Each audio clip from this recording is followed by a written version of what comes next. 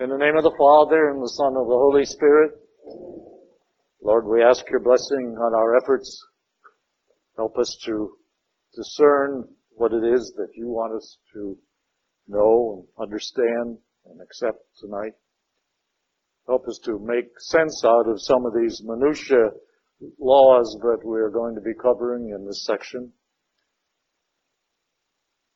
But as we've said before, it is the commentary in this particular book that is probably more important than the scripture words. Nevertheless, we ask your blessing so that we might make sense out of it as it applies to us today. So we ask your blessing, and we thank you and praise you in all things. In Jesus' name. I see we have a distinguished guest back there tonight. He just happened to be in the neighborhood. Okay. Tonight we're going to be covering the end of the main part of the book of Deuteronomy. That is the part that is probably the oldest. Chapters 21 through 26 is what we'll be covering tonight, but it's really chapter 5 through 26 that is the main part of this book. Okay? The part that was probably written, as I've said before many times, in the 9th or 8th century BC. The first 4 chapters and the remaining chapters 27 through 31 or 2, whatever it is, were probably written after the Babylonian exile. Now, how many of you, as you're reading through these particular chapters, thought, my God, how does this stuff apply to us today? Because much of it really is sort of obsolete, not only for us, but for the Jewish people too. But what is important, I think, to really understand is what is the explanation for some of these things. And what I want to do tonight is to take some of the main points, not every one, because some of them just really don't make a lot of sense. And, of course, I was besieged with a number of questions the moment I came in tonight relating to that. You know, how does this apply to us today? So what we're going to do is take some of the main items and discuss them and then try to see how they apply to us today, or how they might be representative of some of the things, the ideas and customs that we have today. Okay. Before we begin, is there anyone that has any burning questions that we have to get covered? Okay. Let's begin with chapter 21.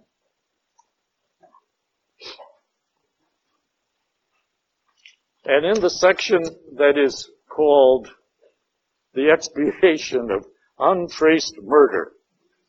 All right. Now, this may seem like superstition. And it was. Remember, the people of this time departed a great deal from strict observance of the Mosaic law and wandered into all kinds of idolatry and apostasy and strange customs and traditions. All right?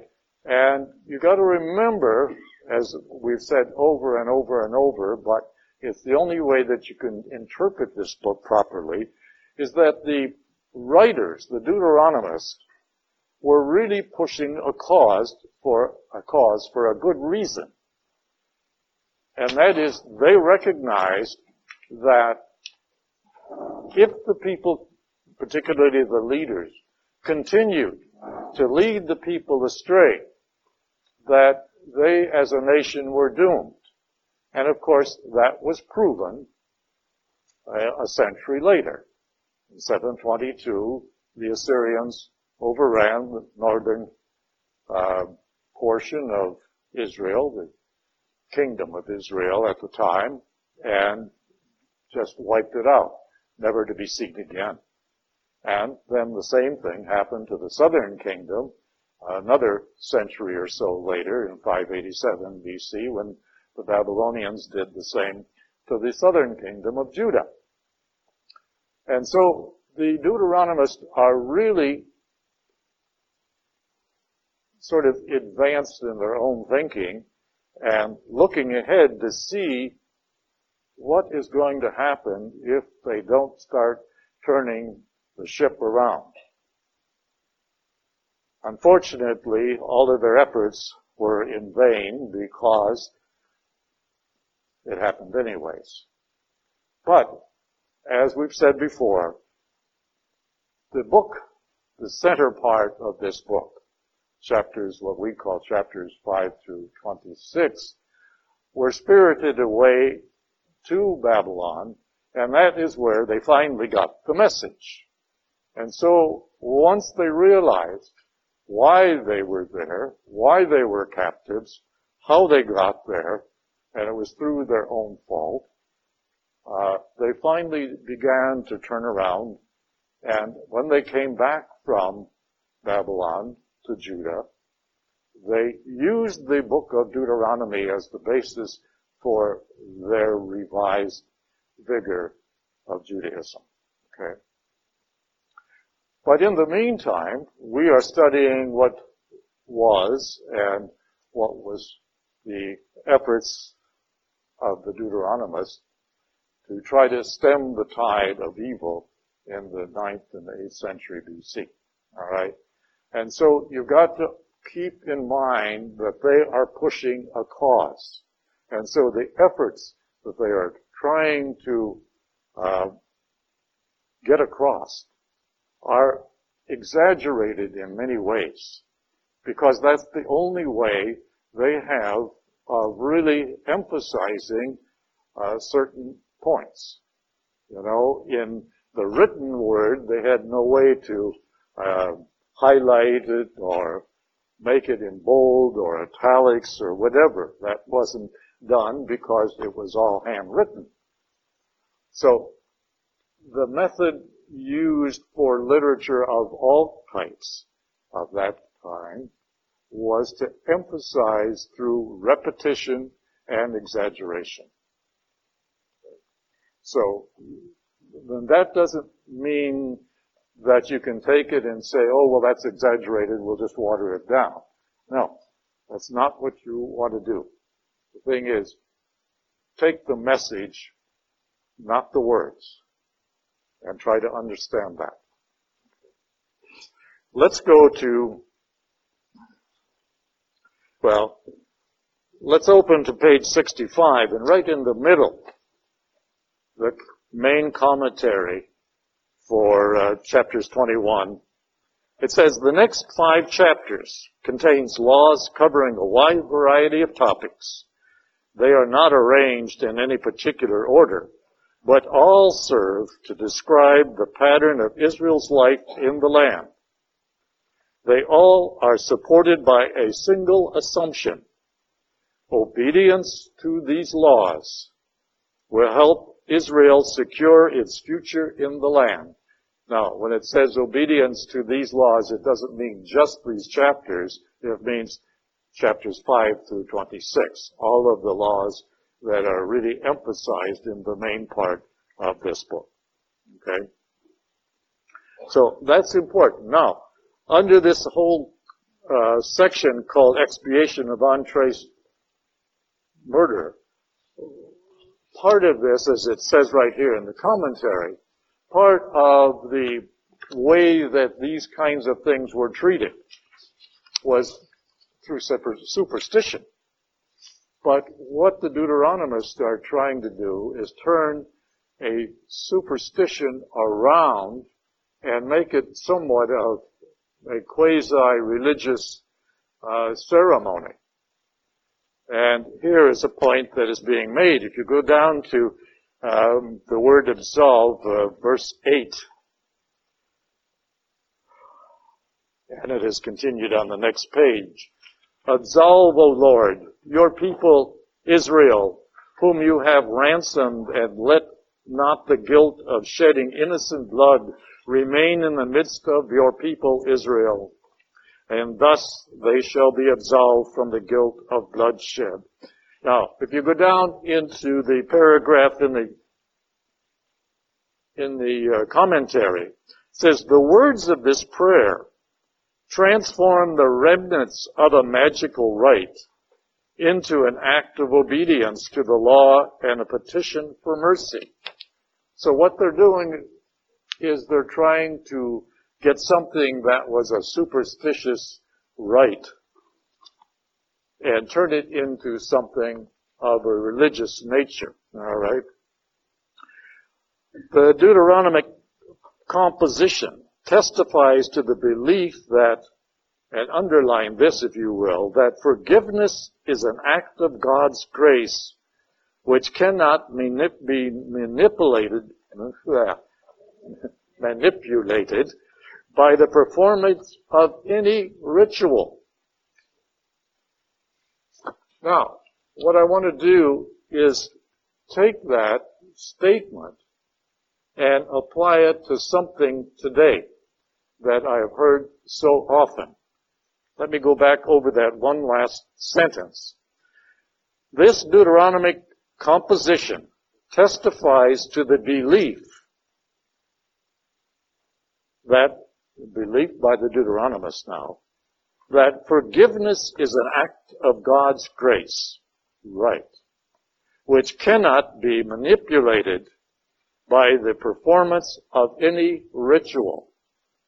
Now, what ritual today can you think of where that is probably being done by Catholics? Confession. Yes, by all means. How often have you heard someone say, oh, I can do that, and because I can go to confession on Saturday. You know, or I don't have to worry about that. I can just go to confession on Saturday. Well, confession is a religious rite, a sacrament. The essence of the sacrament is sorrow. If you are not truly sorrowful and repentant of your wrongdoing, regardless of how bad or how light it might have been, your confession is invalid. All right? So you can't take it for granted. Sorrow and a firm purpose of amendment is the main ingredient to make your confession valid. And if you go to confession solely as something to do to clear your conscience, but you don't really have any concept of regret or concept of I'm not going to do it again or I'm going to do my very best not to do it again, your confession is invalid. And sometimes you only make it worse if you've done that deliberately. So, this book, and these particular writings, written nearly 3,000 years ago, are just as valid today as they were then.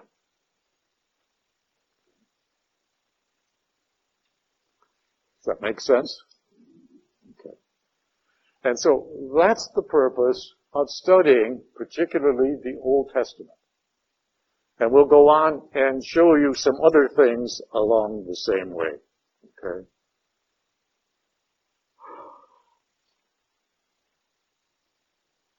Let's talk about, in the next section, marriage and family laws, including the rights of the firstborn.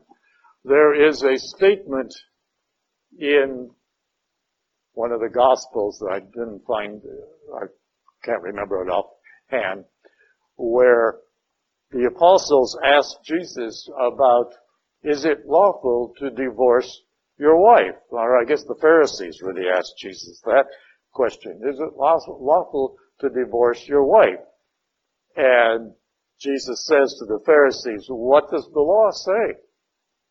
And they said, well, Moses said that we could do that. And that's, of course, what it says in here, in a way.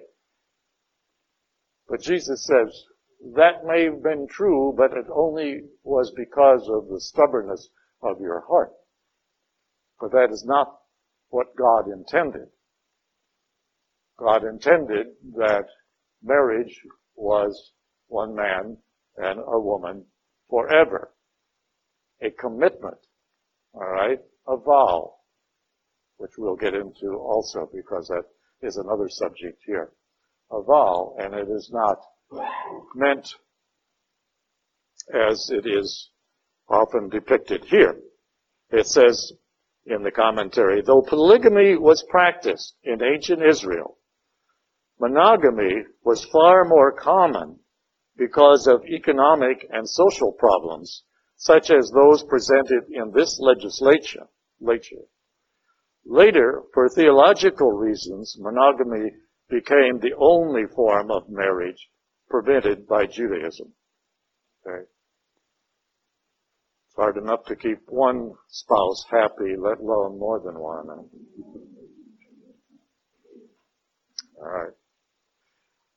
Let's go over to this section on the right of firstborn.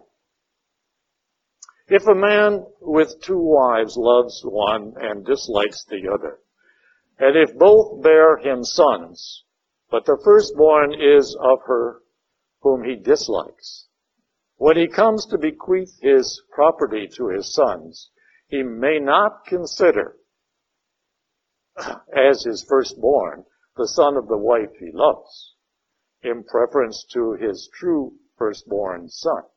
All right. Now, you have a couple similar incidents in the Old Testament stories. That of Abraham. Abraham was promised an heir by God. But God took his sweet time about getting around to that and helping out. So Abraham took matters into his own hands, and according to Jewish custom and tradition, he took Sarah's servant girl, or slave girl, Hagar, and had a child by Hagar, Ishmael. Technically, Ishmael was Abraham's first son. Later, he did have a son by his wife Sarah, who was Isaac. Now, the Bible also goes through and says that God rejected Ishmael as being the firstborn because he was of the slave girl rather than of the free wife or the free woman, Sarah, his true wife. Now, you got to remember that this was written by the Jewish people, and much of it was written to serve their own needs. All right?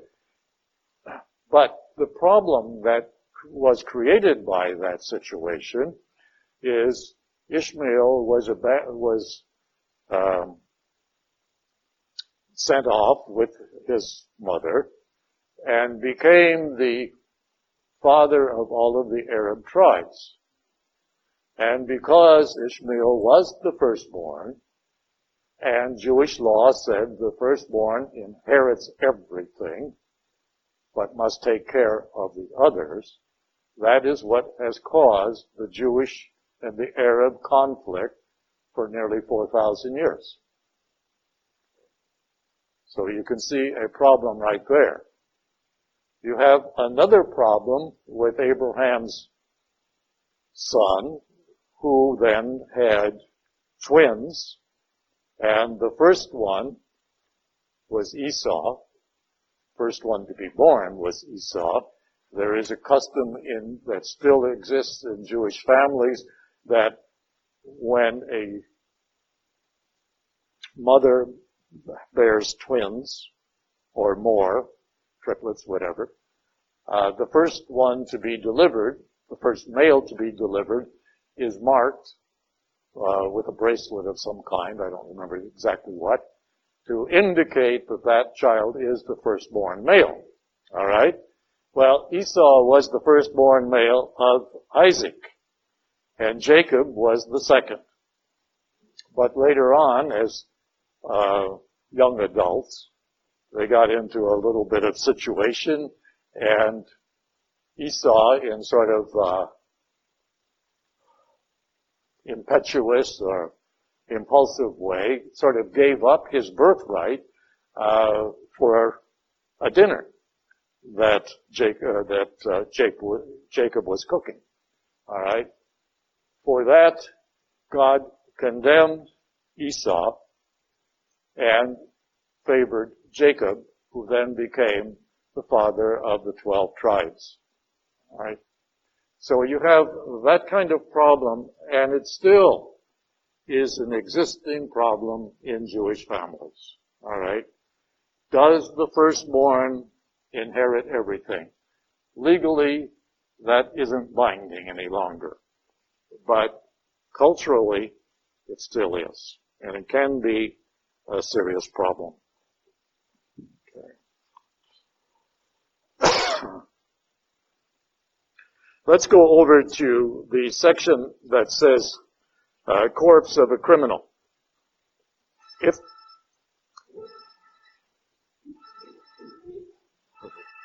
the corpse isn't dead yet, right?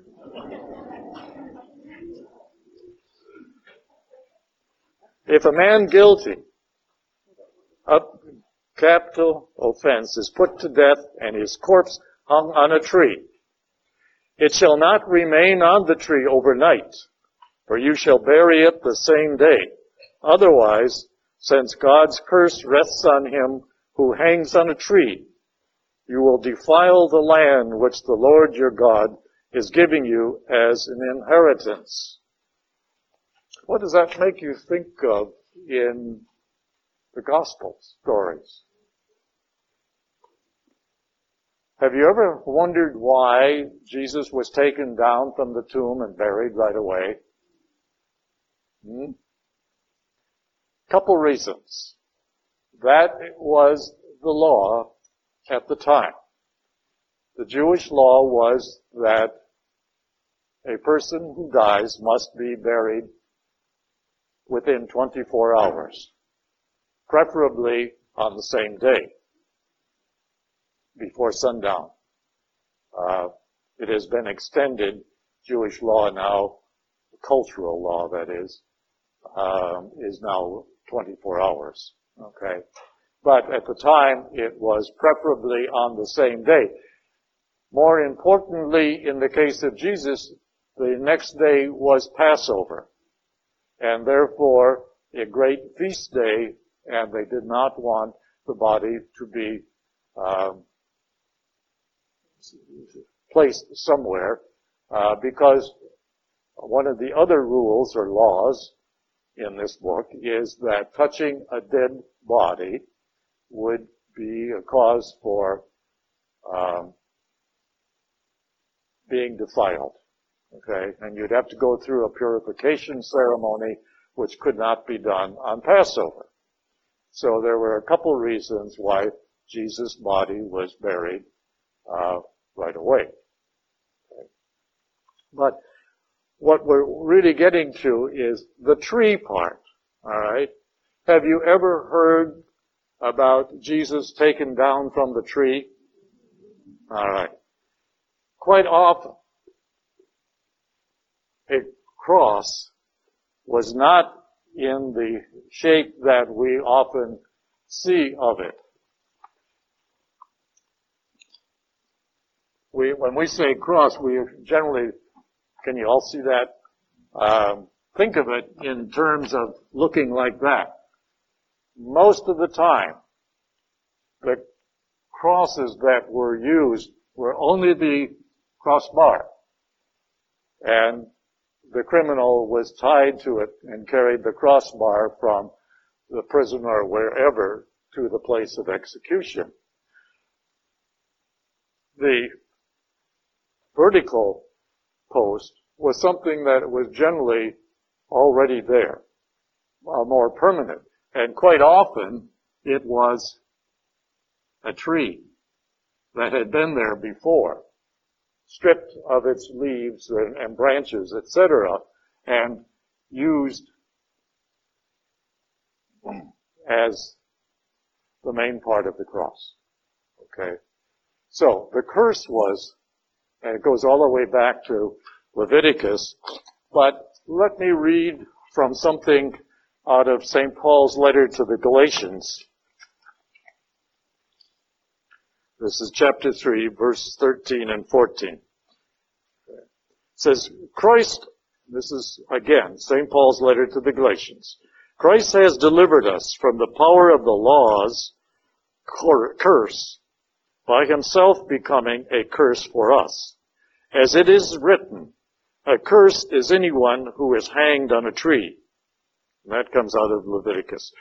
This has happened so that through Christ Jesus, the blessing bestowed on Abraham might descend on the Gentiles in Christ Jesus, thereby making it possible for us to receive the promised Spirit through faith.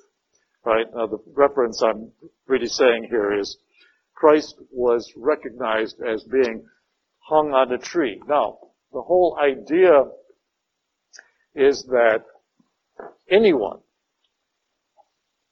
who was hanged on a tree, and the only ones who were hanged deliberately, were the lowest of criminals, the worst of criminals. All right? And so that is what Jesus really permitted, was for himself to be considered the lowest of criminals, even though he was the King of Kings and Lord of Lords. Right? And why? How many of you have ever thought, at least to yourself, or asked someone, why would Jesus really permit himself such a horrible death? And the only answer that can be accepted is that it is only by going to the very depths of the bottom can you show the infinite love that not only Jesus exhibited for his Father and for us, and at the same time, the extent of the love of the Father for all mankind, by giving his Son to be the sacrificial lamb, the expiation for all of mankind's sins. Remember, mankind could never do anything of his own. He never has anything or could give anything of his own as a sacrifice to make up for even one sin, let alone the sins of the whole world. And therefore, it had to be God himself coming to this earth in order to make reparation for the sins of mankind. And it was out of infinite love that happened. Let's go over to a rather interesting section on page 69, right at the top of the page. You shall not sow your vineyard with two different kinds of seed. If you do, its produce shall become forfeit. That is, forfeit for tithings, not for eating, but forfeit for tithing. All right, or offering as first fruits. Both the crop you have sown and the yield of the vineyard. For you shall not plow with an ox and an ass harnessed together. You shall not wear cloth of two different kinds of thread, wool and linen woven together. Okay? Now, today you'd wonder, because almost everything is a combination of two or more ingredients or two or more forms of fabric. Not all of it is even natural. A lot of it is man-made. Nylon, Orlon, and all of those other kinds of things. Polyester, etc. So the Jewish people technically could not wear that. Now, I'd like to digress a little bit and talk about something that you may like to do this summer. Here's a book that I highly recommend for a couple reasons. First of all, it's fun to read. Secondly, it will give you a lot of the background of Jewish customs and tradition. This is called The Year of Living Biblically. And the author, Al Jacobs, took all of the laws that the Jewish people observe as much as is possible and tried to live them to the letter of the law for one full year. And then, of course, he writes about his experience. And you can see this garment that he's wearing here, he actually did wear for a whole year because it is pure cotton. He couldn't wear anything that was a combination of materials. All right? So he chose to wear all cotton, and he said it got pretty windy in New York City wearing this kind of stuff in the winter. And that's the kind of comment you'll get. I laughed halfway through it, but at the same time, it's a lot of fun. And you really learned a lot. He's serious about it, but at the same time, he's got a very amusing, entertaining way of presenting it. Okay? And so, I enjoyed reading and I highly recommend it. It is light reading. It is not a religious book. It's more of his experience. He did this in a previous book called The Know-It-All, where he read the entire Encyclopedia Britannica, and then he wrote about his experience of trying to live up to some of those items in the encyclopedia, where there's so much in there that I'd like to go back and read that, but I don't have time right now. Anyways.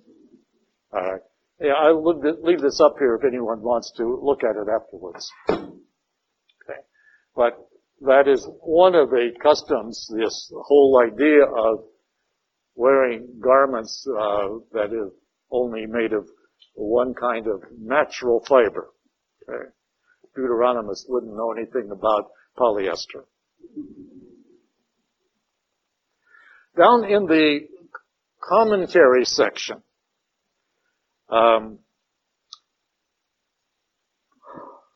let's read this because I want to bring up a point. One of the recognized scholarly pursuits in the ancient world was the classification of natural phenomena. These verses probably reflect a concern to respect the differences in nature that these classification efforts brought to light. Elements that are separate in nature should not be combined by human efforts. Well, that wouldn't go today, would it? Now, the point I'm trying to make here is Rabbinic Judaism took up and developed this Deuteronomic concern. An entire tract of the Mishnah is devoted to the elaboration and application of the principle behind these verses. Rabbinic Judaism did not come into common usage until the 4th century AD. Almost 500 years after Christ. Remember, in 70 AD, Jerusalem was destroyed along the temple, with the temple being destroyed, and Judaism was dispersed, never to be replaced until 1948 through the good graces of the United Nations. But I don't remember the exact year, because it took quite a while. But in the 4th century, many of the prominent Jews came together and tried to at least reestablish some form of Judaism. And again, they went back to the book of Deuteronomy and established what they call modern Judaism based on the book of Deuteronomy, but also the Mishnah and the Talmud were very important books. The Mishnah is a commentary on Jewish scripture. The Talmud is the interpretation of the laws as they applied to the people at that particular time. So they're complementary books. All right. Mishnah is commentary and Talmud is interpretation. So those things, like I said, but it, I think, makes it kind of clear. Says this is another bit of Deuteronomic legislation that became quite important in rabbinic Judaism of the 4th century. Matthew 23, verse 5 testifies to the concern of Jesus' contemporaries over the observance of this law. It is still observed by modern Orthodox Jews, such as in that book, all right, who attach tassels to a special inner garment that they wear. Again, the origin and purpose of this law are really unknown.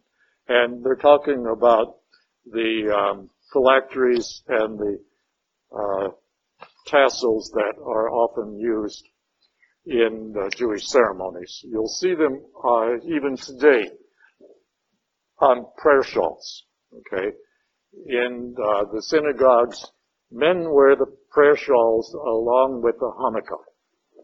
All right, the little skull cap. Okay, remove them. Okay, let's enough said. All right, but down in the commentary it says this legislation has a rather narrow view on the full membership in the community of Israel, and that is because the Deuteronomists were pushing purity of the nation. Remember, in the 9th and the 8th century, the people had disregarded and abandoned the law that Moses had set up about not marrying outside of your own tribe, let alone a person from another nation. And by the way, the word nation, as it is used here, when translated back into the Hebrew, comes out what? Gentile. That's where the word Gentile comes from. It is the Hebrew translation for the word nation. But it didn't come into common usage until much later. All right? So, when it talks about the nations, it's talking about anybody who is not a Jew. And that's the definition for a Gentile. Anybody who is not a Jew. Okay. Says, this attitude is understandable given the situation in which Deuteronomy was written. It was a time when Israel's very existence was threatened by both internal and external forces. It is little wonder that the Deuteronomists were not in a very inclusive mood as they dealt with the question of who should be admitted to full membership in the community. And that is because there were so many of the Jewish leaders in that time who went outside not only of their tribe, but outside of their own people. And Ahab, King Ahab, married Jezebel, who was not a Jew, and she was one of the primary causes of bringing a lot of the pagan influences into Israel. Okay. Of course, if you read the whole story of Ahab and Jezebel, it's interesting because she died a very gruesome death as her punishment. Okay.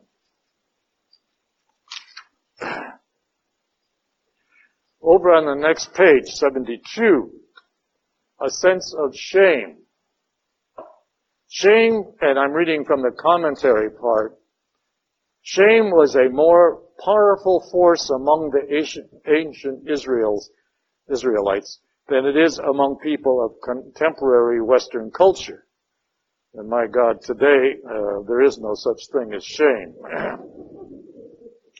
These laws specify certain actions as expressions of that sense of shame. In a positive light, one can say that Deuteronomy here reflects ancient Israel's concern for dignity and hygiene. Deuteronomy wants to maintain these standards. Later, the community at Qumran, that is the Essenes, will be marked by a strong solicitude regarding the same issues. The practices of that community show a further specification of the general laws found here, and that would be in the Dead Sea Scrolls. Okay? Now, shame was far more of an embarrassment. And that is why when people were crucified, they were always crucified naked, totally naked. All right? Because that was the ultimate in shame. So it's like really adding insult to injury, but that is why. All right? Because the Romans, the Jewish people themselves did not crucify. It was the Romans who used crucifixion, and of course it was the Jewish people who manipulated the Romans into crucifying Christ. Later on, of course, the Romans got back at them by destroying Jerusalem and the temple. But nevertheless, shame, and even today, the people of the Mideast cultures, not only the Jews, but the Arabs of all of those, really have an aversion to shame of any kind. And of course, well, that's true. That's true. Yeah. But, actually if she has an affair with anybody, and she is not married to that person, that is shaming the family. Whereas if a young man has an affair with some girl outside and gets caught, gets slapped on the wrist. But that's about it. But a young man can bring shame upon the family, for example, running off and marrying a girl from another class or culture. So that would bring shame to the family as well. Or if the young man did not follow the father's trade or profession, that could bring shame on the family in some cases. All right. So yes, there are different rules and different punishments for men versus women. Okay. Let's go over to 23 at the bottom of page 72. It talks about various vows. Okay.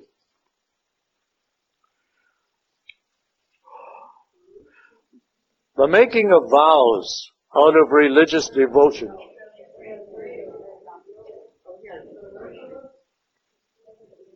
$73, what did I say?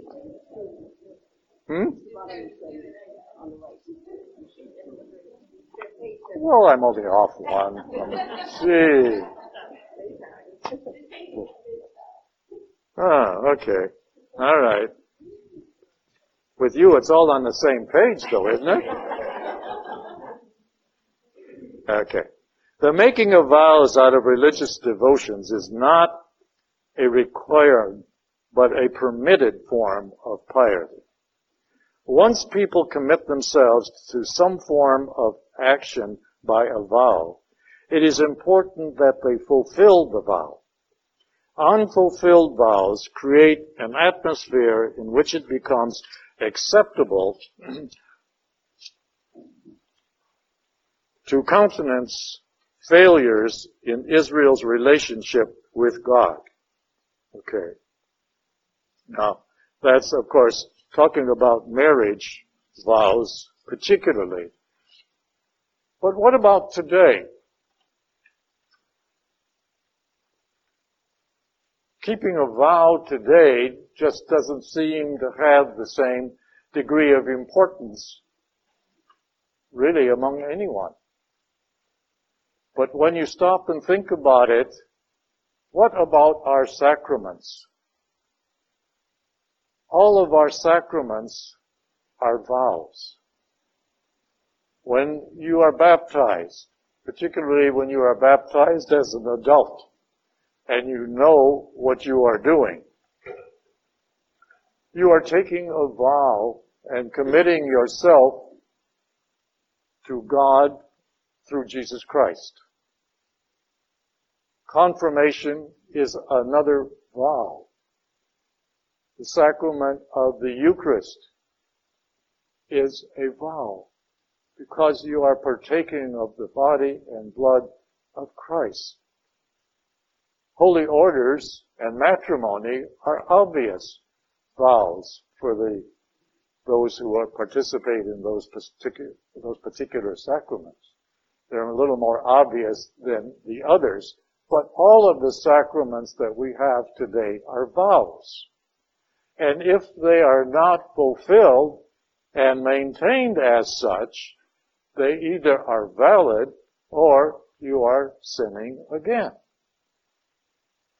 But people don't think about it that way, as we've just said earlier about the sacrament of confession, or reconciliation as it properly should be called. Now, you can't sin and say, well, I can go to confession on Saturday or Tuesday or whenever, and, it'll be all right again. No. Because that implies that there is no true spirit of contrition there, and no idea or concept of remorse or trying not to commit that particular sin again. So if you do those things, then you are only making the situation worse. And so keep in mind, yes ma'am. Well, keep them in mind because I have a eerie feeling that not all of you agree with me.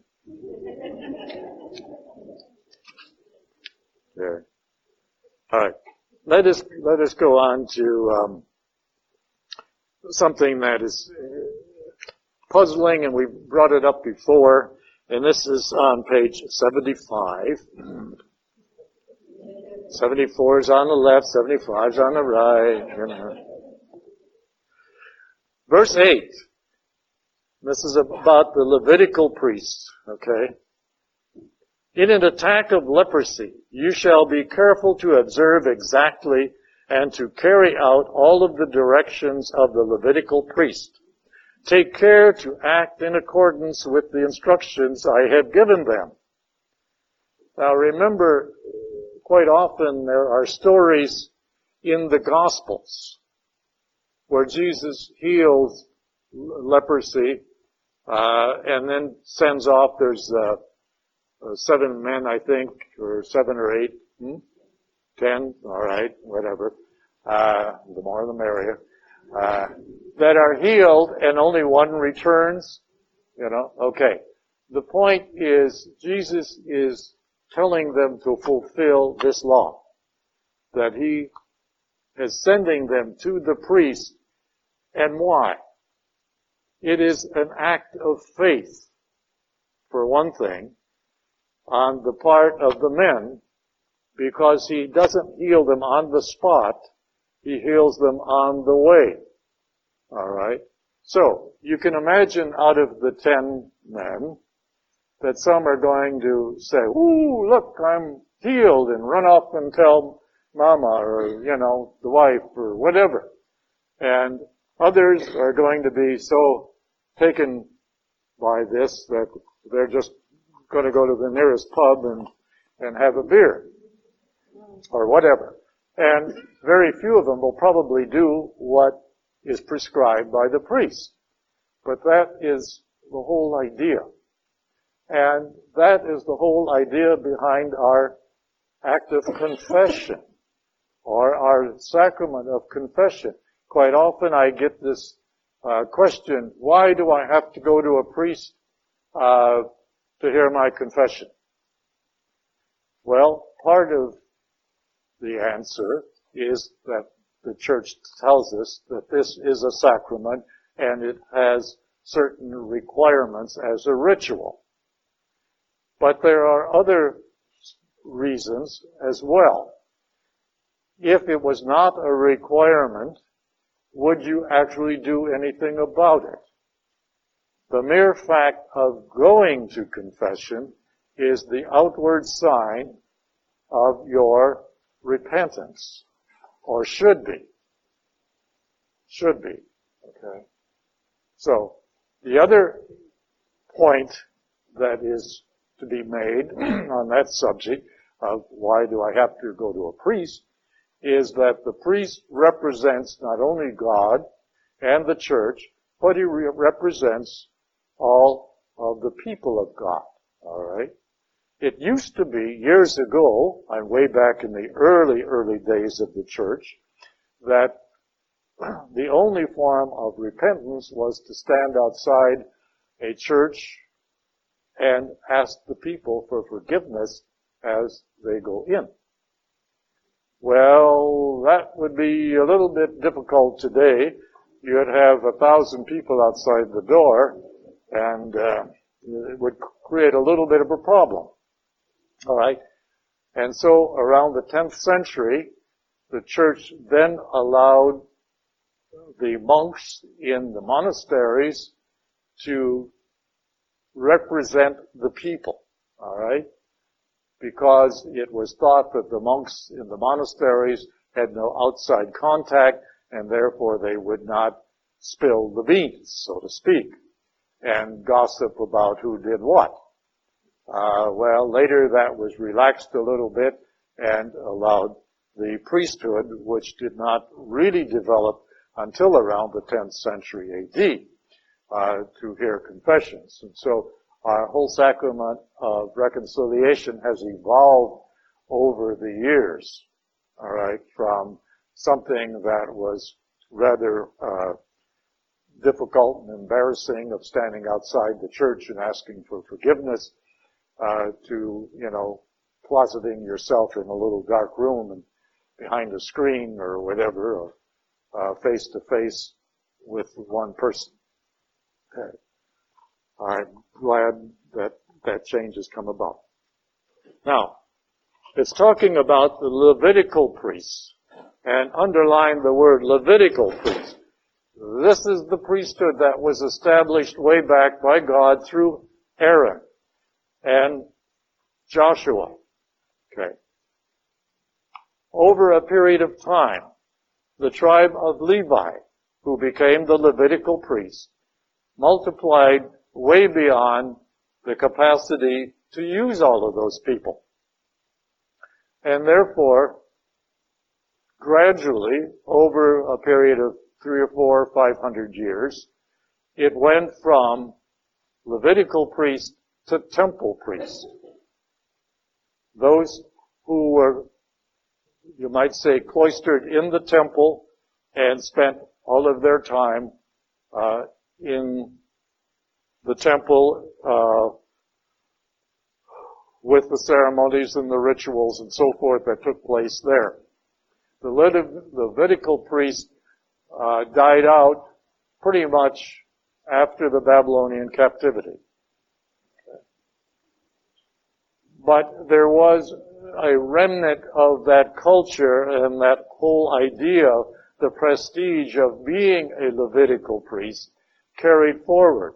John the Baptist's father was a Levitical priest, and that was what he was doing in the temple at the time the angel appeared to him, saying that his wife Elizabeth would bear a son who would be called John.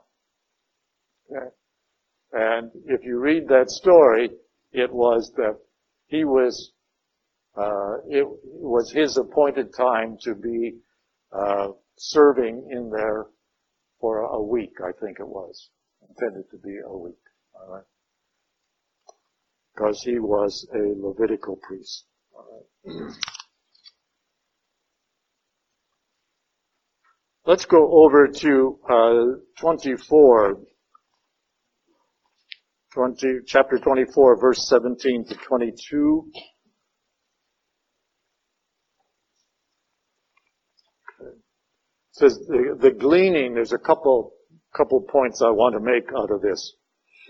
Gleaning, you probably have all studied art at one time in your life, and you know that there's a very famous painting called The Gleaners. That actually was a Jewish custom of when a farmer would go through his vineyard or his wheat field, or somebody would. Yes, ma'am. Huh? On the bottom page of 76. All right. Okay.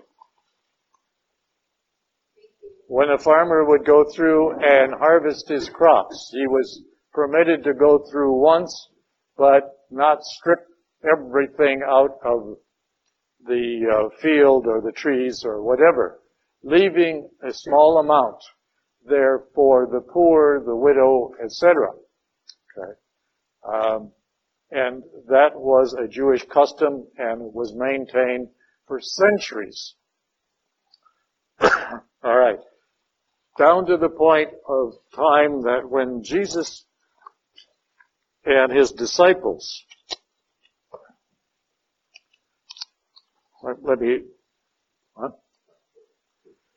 says, once on the Sabbath, Jesus walked through the standing grain, which was permitted.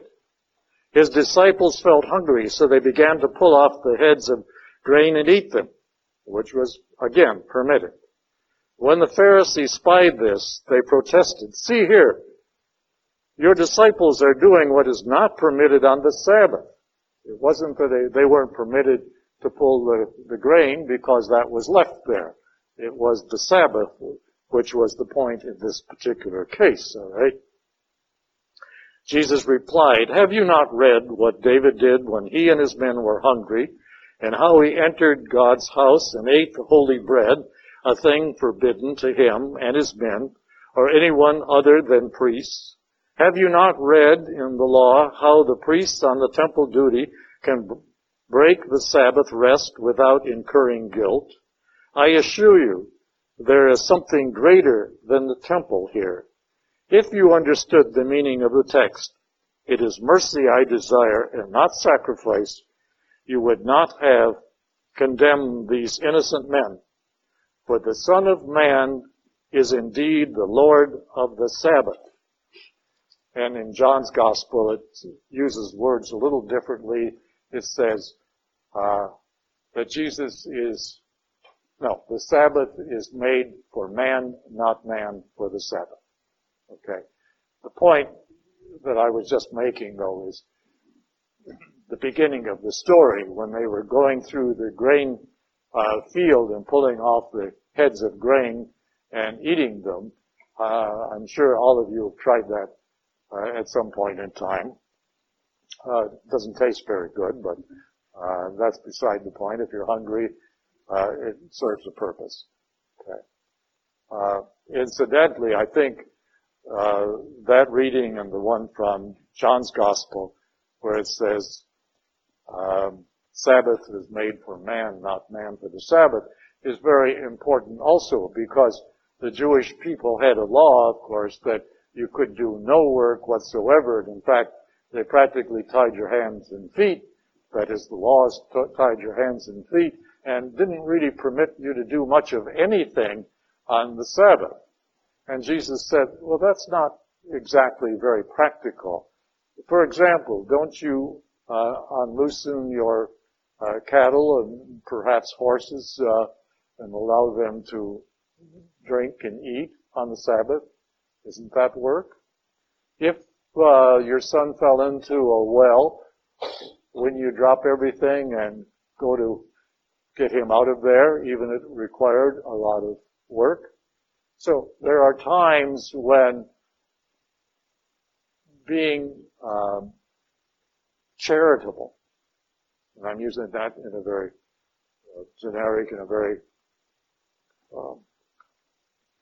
light way, being charitable to your neighbor, being loving to your neighbor, overrides the need for observing the Sabbath or for going to church on Sunday.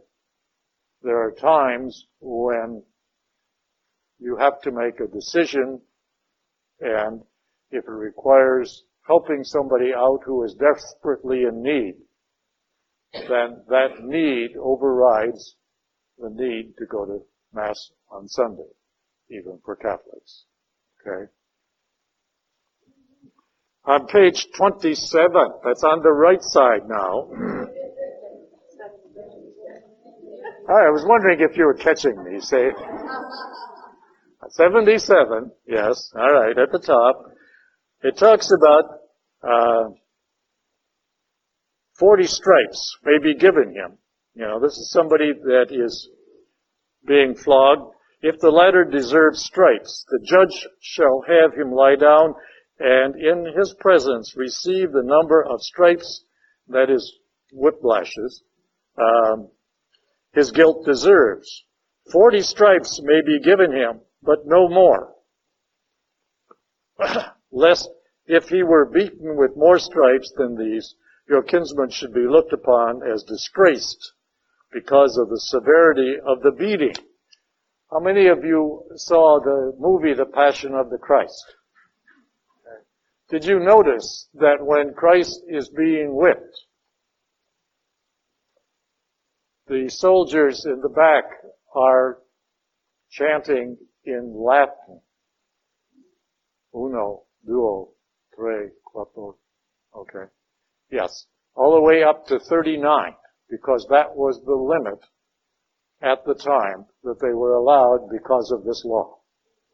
But they were Romans. This is the Hebrews. I know, but the Romans picked up the same law. And a lot of these laws, and you make a point, Anna, a lot of these laws were not just for Jewish people. A lot of these laws were used by other nations as well, because many of them came from other nations to begin with. Remember when the Jews were in Egypt, they picked up a lot of Egyptian traits, customs, and traditions.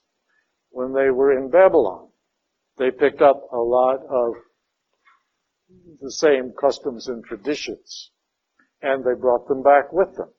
Because, for example, those people who were born in Egypt, or those people who were born in Babylon, they didn't know anything about the customs back in Israel. All they knew was what was around them. And so when they returned, they brought all of those customs with them. So many of these laws predate Judaism. Yeah.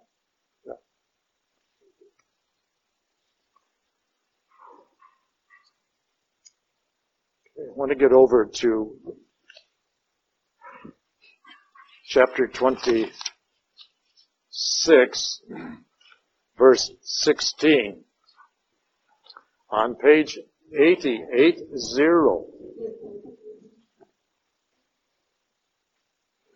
The covenant.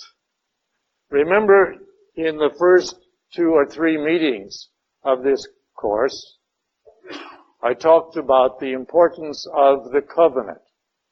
The covenant was the promise that God made first with Abraham and renewed all the way down the line with all the patriarchs and all of the leaders of Judaism down through the centuries. All right? And it was primarily a land-based type of covenant because that's all the people knew at the time. It promised descendants, it promised land, and it promised God's protection. Okay? But the people had abandoned the basic meaning of the covenant several times. And what the Deuteronomists here are trying to turn them around and get to see that it is only by obedience to the covenant that they would survive. And so they tried to institute this whole idea of a ceremony of recommitment.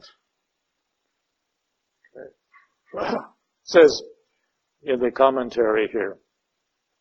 Well, let's read the actual scripture, beginning with verse 16. This day, emphasis on this day, meaning now, the Lord your God commands you to observe these statutes and decrees. He's talking about all the laws of this book. Be careful then to observe them with all your heart and with all your soul. For today, again now, you are making this agreement with the Lord.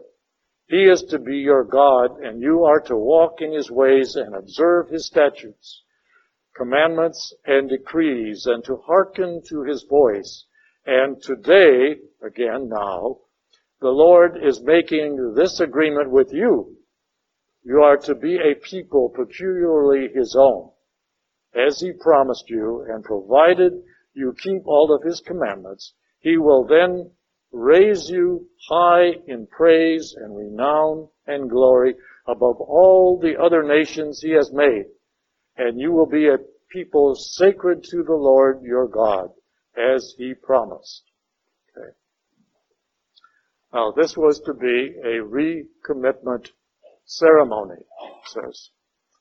But down below, it says, the Deuteronomic Code, which began with chapter 12, concludes with a mutual declaration of commitment made by both God and Israel.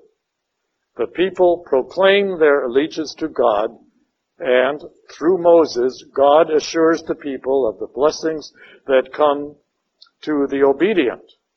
Now let me stop here for a minute.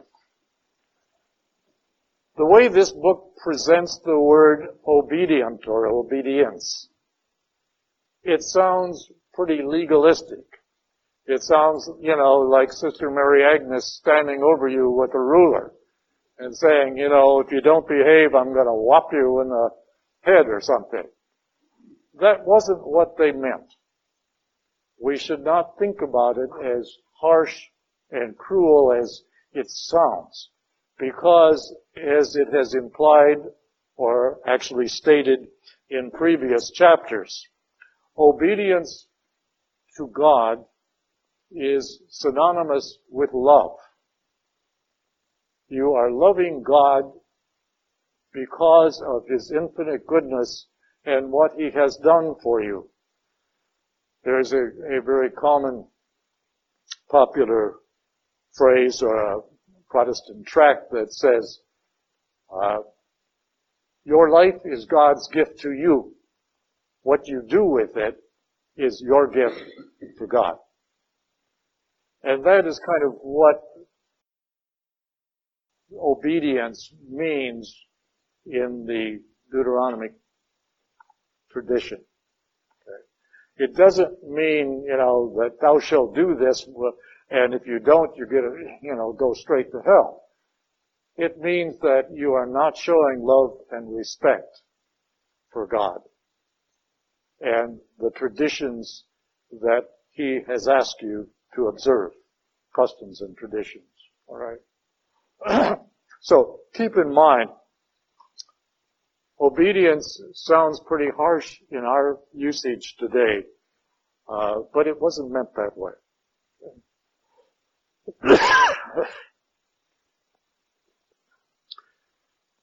The people proclaim their allegiance to God through Moses.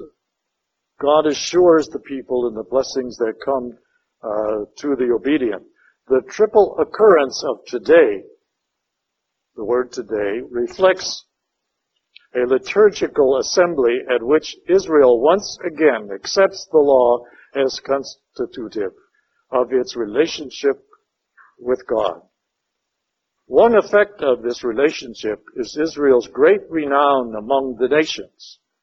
A national life lived in accord with the divine law cannot but help reflect divine glory.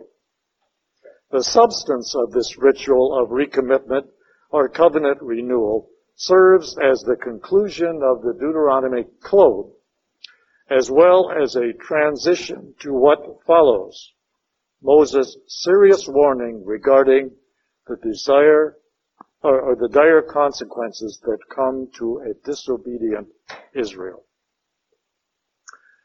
And with that, we end sort of the main body of the book of Deuteronomy, and chapter 27 begins the conclusion or the final words of Moses, because all of these are constructed as speeches or teachings put in the mouth of Moses, although they were written hundreds of years later. Okay, and includes many things that Moses never knew anything about. But that's all right. The whole idea was the importance of who Moses was and the respect that was always given to Moses. He, in the eyes of the Jewish people, is the most influential person in the Old Testament, and rightly so. In Matthew's Gospel, Matthew tries desperately to turn that around and have people look at Jesus as being the new Moses. And he does a pretty good job, although Jesus goes far beyond Moses ever did. But nevertheless, that's the way Matthew wants us to look at Jesus as the new Moses. And he did that for a reason. Matthew wrote his gospel for his own contemporaries, hoping to convince them that Jesus fulfilled all of the prophecies of the Old Testament, and therefore was rightly so the new Moses. Unfortunately, Matthew didn't succeed very well. Next week is our last week. We will be covering chapters 27 through, I think it's 33, 32, 33. Yeah. Now, that sounds like a lot, but these are short chapters. But there is a lot of very powerful information in there. So let us not gloss over it too quickly. 27 through 33 is Moses' final words, Moses' death and burial, and the conclusion of the book. Now, many people still, even today, think that Moses wrote this book. They ignore history, they ignore research, they just think Moses wrote this book. Well, that would be nice, but he couldn't write about his own death and burial. Be a little difficult. Okay. Anyways, next week also, I would like to talk about what you would like to study and discuss in our next session, which will begin in mid-September. Anybody got any great ideas right now?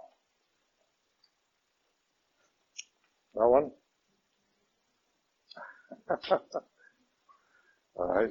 Well, I'm not going to voice my opinion, at least not tonight. But I would like really to hear what you would like to study, taking into consideration that it can be no more than 10 weeks. Okay. We are going to here at St. Clair are going to have other kinds of educational lectures on Tuesday evening in between the Bible study sessions on individual subjects for each week. And there will be Father Arthur is going to give a DVD presentation on some of the subjects that I'm not quite aware of what they are right now. I'm not even sure that he's pinned it down, but nevertheless, he's going to give 8 or 10 weeks, and then there will be individual lectures on Tuesday night here in this room, almost every Tuesday, except for the Tuesday during Holy Week, the Tuesday before Christmas, that kind of thing, too close to a major holiday. But other than that, I think they will be of great interest. One of the subjects that we've already identified will be the changes in the Mass, which will begin with Advent of this year. In latter part of November, when Advent starts, the words of the Mass will change, not significantly, but here and there. We want to have a lecture or two to describe what these changes are and where they came from and why. Okay. Another lecture will be on end-of-life issues. Many people are either misinformed or totally uninformed about what the church requires when a person is nearing death, but not in imminent death, and the difference between approaching death and imminent death. All right, the requirements are different. All right, and there's a number of other issues that we want to talk about. So those will be hopefully interesting subjects that will be on a one subject per evening basis. Okay. All right. Melvin, do you have a series available on Matthew? I have taught Matthew many times, and that's a possibility. That's a possibility, yes. Matthew is a very interesting gospel to teach, and it's a good place for beginners because it is so well structured for teaching. It is very clear. It includes the infancy stories, so it is very inclusive. All right. One thing that I would like to have all of you think about for our next session is finding some new person who is not currently a member of this group to bring to the group. We should have, if we have 4,000 to 5,000 families in this parish, we should have this room filled 3 or 4 times over. And many of the people that are in here are from other parishes. So what I would like to see is each of you recruit somebody, don't hog-tie them, and drag them in, but recruit somebody that will be willing and wanting to come next year or the next session, based on what you have told them. Remember, evangelization is everybody's responsibility. Okay. Lord, we thank you for permitting us the time to really get into some of the nitty-gritty of Scripture to see how it affects us. But more importantly, help us to see your infinite goodness that abounds throughout Scripture and the love that you shower on all of us as we sincerely pursue our understanding of Scripture. So help us to open our minds and our hearts to really see you not so much dictating the words, but giving us the message through your Holy Spirit. So we thank you for this time together, and we ask your blessing on our efforts, not only for the coming week, but for the rest of our life as we live Scripture. For that is when it truly becomes the Word of God. So we thank you for this time together. We thank you and praise you in all things. In Jesus' name.